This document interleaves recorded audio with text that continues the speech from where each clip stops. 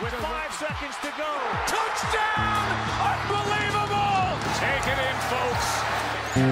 For the win! Texas is back, folks.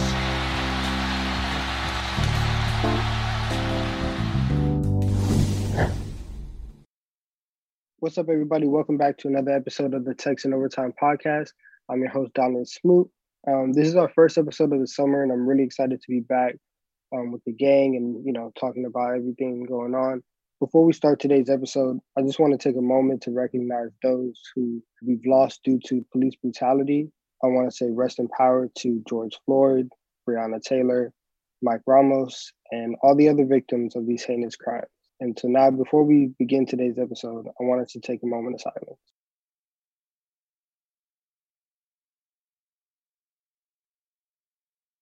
All right, thank you. Thank you for that. So with us today, we have an old face. We have Marcus Crum, who is now the associate managing editor at the Daily Texan. What's going on?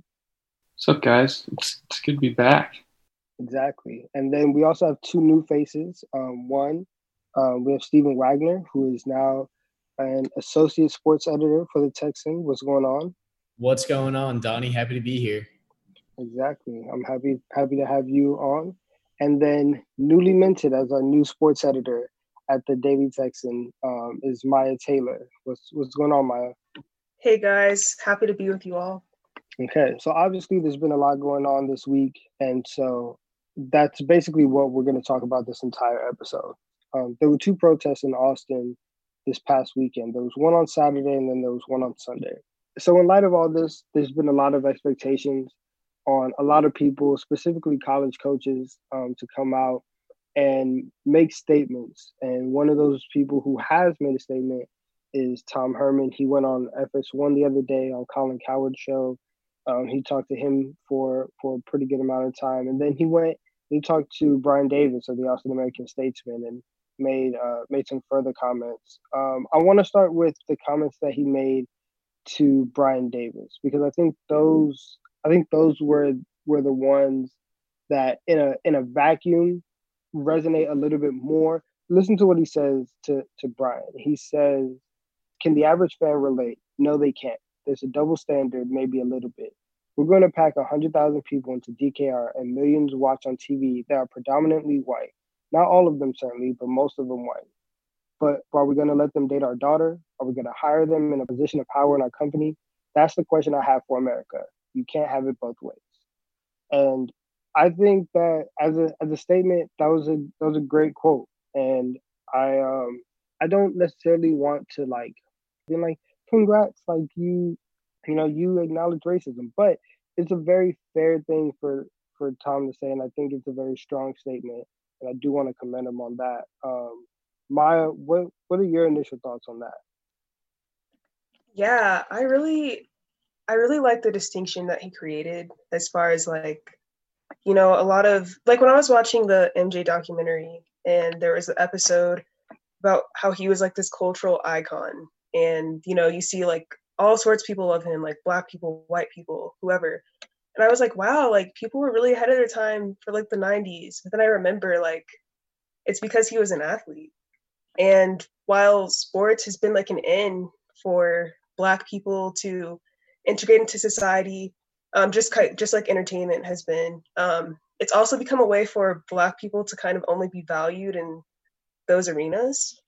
And so I really like that Herman mentioned that distinction, that it's on Saturdays, people could be cheering for you, but then some other day, you're walking around, if you're Black, you could end up just like George Floyd or Ahmaud Arbery. And so that was a very powerful statement. I have a lot of respect for Herman for making that statement, because I think that's something that a lot of people don't recognize, where they're like, oh, I'm not racist, I love LeBron James. It's that doesn't really mean anything.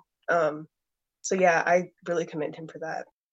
Yeah, I think kind of the thing that stands out is we've seen a lot of just garbage non-statements released by organizations, by businesses, by sports teams, Dallas Mavericks being one of them, sadly. But I think this stands out to me, and again, this is not to just, applaud him because he recognizes that racism is bad. But I think this stands out because, again, it's easy to release a non-statement, like a PR release, and try to just display, I get it, even though he doesn't. But I think this clearly shows that he truly does understand. And I can't say the same for a lot of college football coaches around the country. But like who? Names? Well, I think you know who I'm talking about. I don't need to pull out the receipts, but Dabo.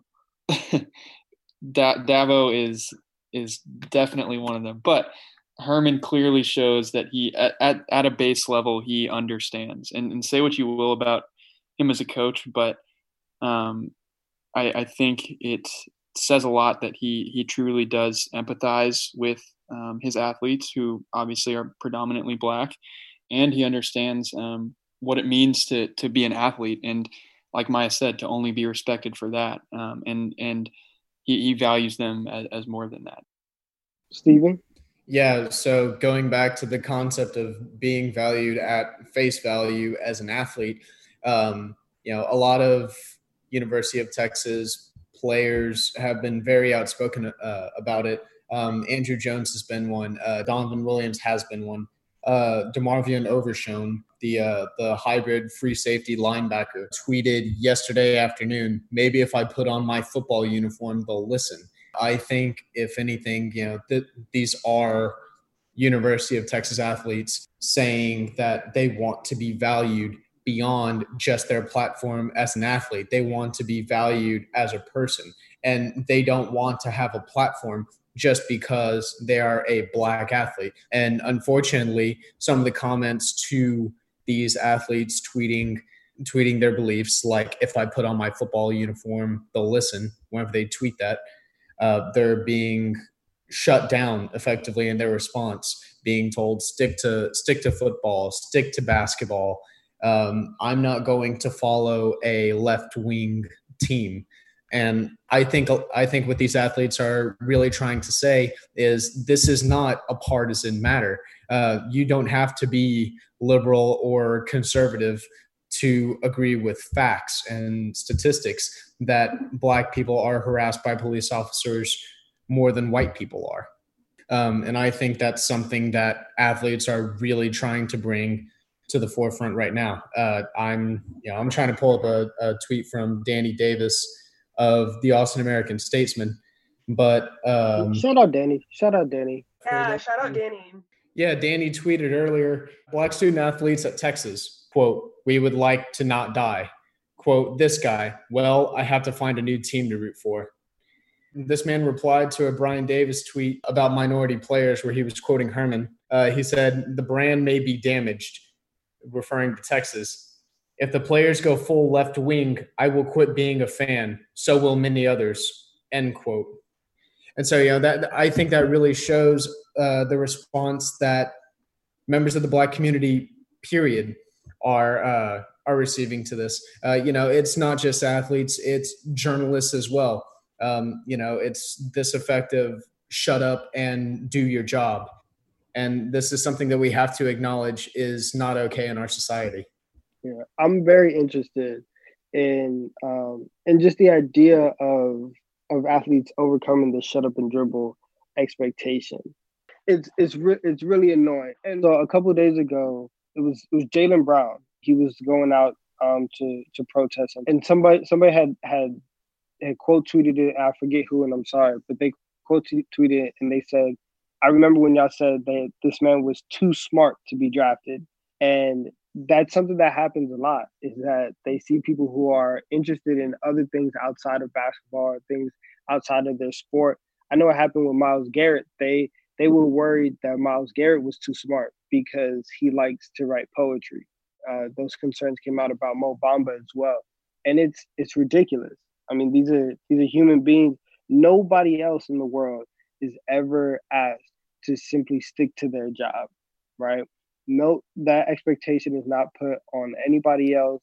And especially in the era that we're living in, where everybody has a voice and can create their own platform, that's not put on anybody, So I think it's unfair. I'm really proud of Andrew Jones for saying the things that he said. I know right after it, he was going back and forth with a couple people who were basically telling him to shut up and dribble, and he said, "I'm not, so unfollow me."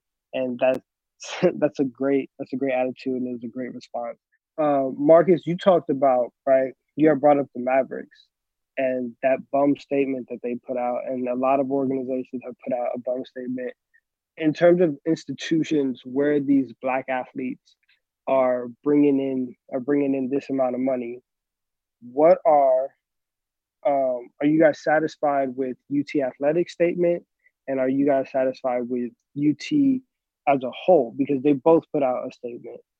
Yeah. So before I touch on that, I kind of wanted to go back to like Andrew Jones and Yeah, athletes speaking out. I just find it so interesting how like a lot of these black athletes are making the university like so much money. But then people still don't think that they can speak out.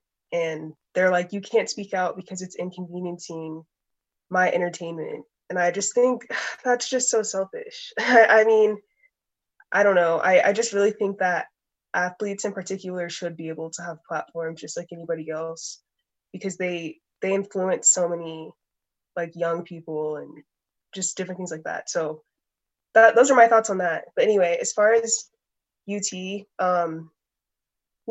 this kind of ties back into that whole like being valued as an athlete versus like a person. So, the athletes, a lot of people complain about athletes. Like they're like, oh, they get treated so special and they get all these perks and like the rest of us college students have to like pay for everything. And, there's all sorts of complaints about that.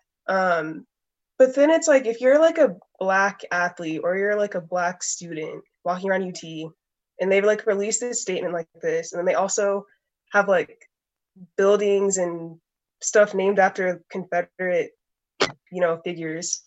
It's kind of a slap in the face a little bit because it just feels kind of like, okay, so we're kind of just doing like what everybody else is doing, and to say like we're all united by burnt orange, you're just kind of ignoring the problem because they're not asking for you to like not see their color or like for you to just like see like, oh, I don't see it. Like, no, we want you we to like need you see to see us. it. We need you to see it. We need you to see it. And we need you to see like the kinds of issues that we're facing because I don't think like ignoring the differences is like a good thing. I think we should look at the differences and like learn how to like accept them versus just saying that they don't exist. And so yeah, UT, they did better the second time around, but they probably should have thought a little bit harder about what they were going to say because I still think a lot of these universities don't want to offend people, but at this point like they shouldn't be so concerned with that, and they should get rid of the Confederate stuff. Listen, there's a lot of stuff that UT should change in terms of that first statement.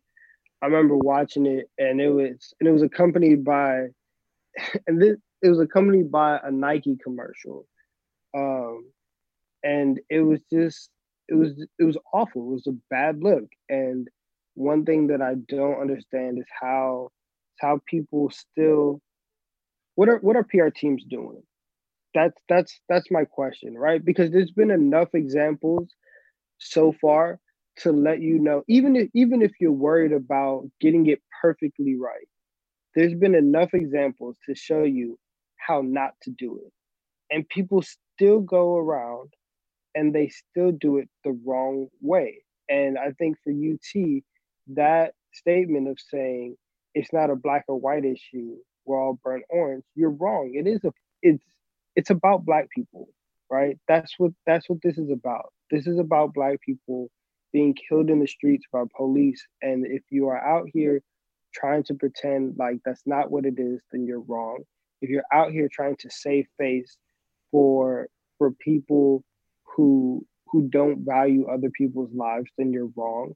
And if you don't get that, then either get it right, either you need to understand how to get it, or get about the game, because this can't be the standard moving forward. a lot of institutions need to understand, especially, right, ones that make all of their money off of their athletes. You have to understand where we are right now, and I really do pray that they understand why they have to say the things and do the things that are necessary to get us past this point. You know what I'm saying? Yeah, Donnie.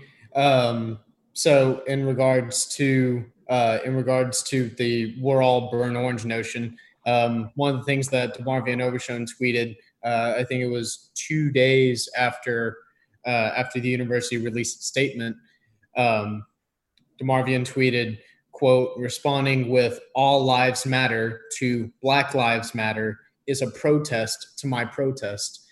And I think that the initial university response of effectively ignoring this and saying, well, it's not really just a Black problem. We want equality for everyone. It's to me, it's effectively turning a blind eye to the situation. And, for Black athletes at UT specifically, the UT football team and the UT men's basketball team have a great deal of Black athletes, and football and basketball, through the money that they make, effectively power and fund the rest of UT sports, which are mostly non-generating, except for baseball, which makes a slight amount of money. Yeah. So before we get out of here, I want to say this, right? To the athletes that are coming back, and to the athletes that participate in these sports, understand that your voice is not only welcomed, but it's needed, and it is something that me personally, I will be looking forward to from hearing from you guys. It's something that whether or not quote unquote the masses want to hear you, it's something that the masses need to hear, and it's something that we need to normalize, right? Because at the end of the day, you are more than your sport, and you are a human being, and that's all that matters. That's all that we have this week on Texan Overtime. I appreciate you guys for listening. Read all of our stories at thedailytexan.com, and we'll be back next week with more audio art. See you guys next week.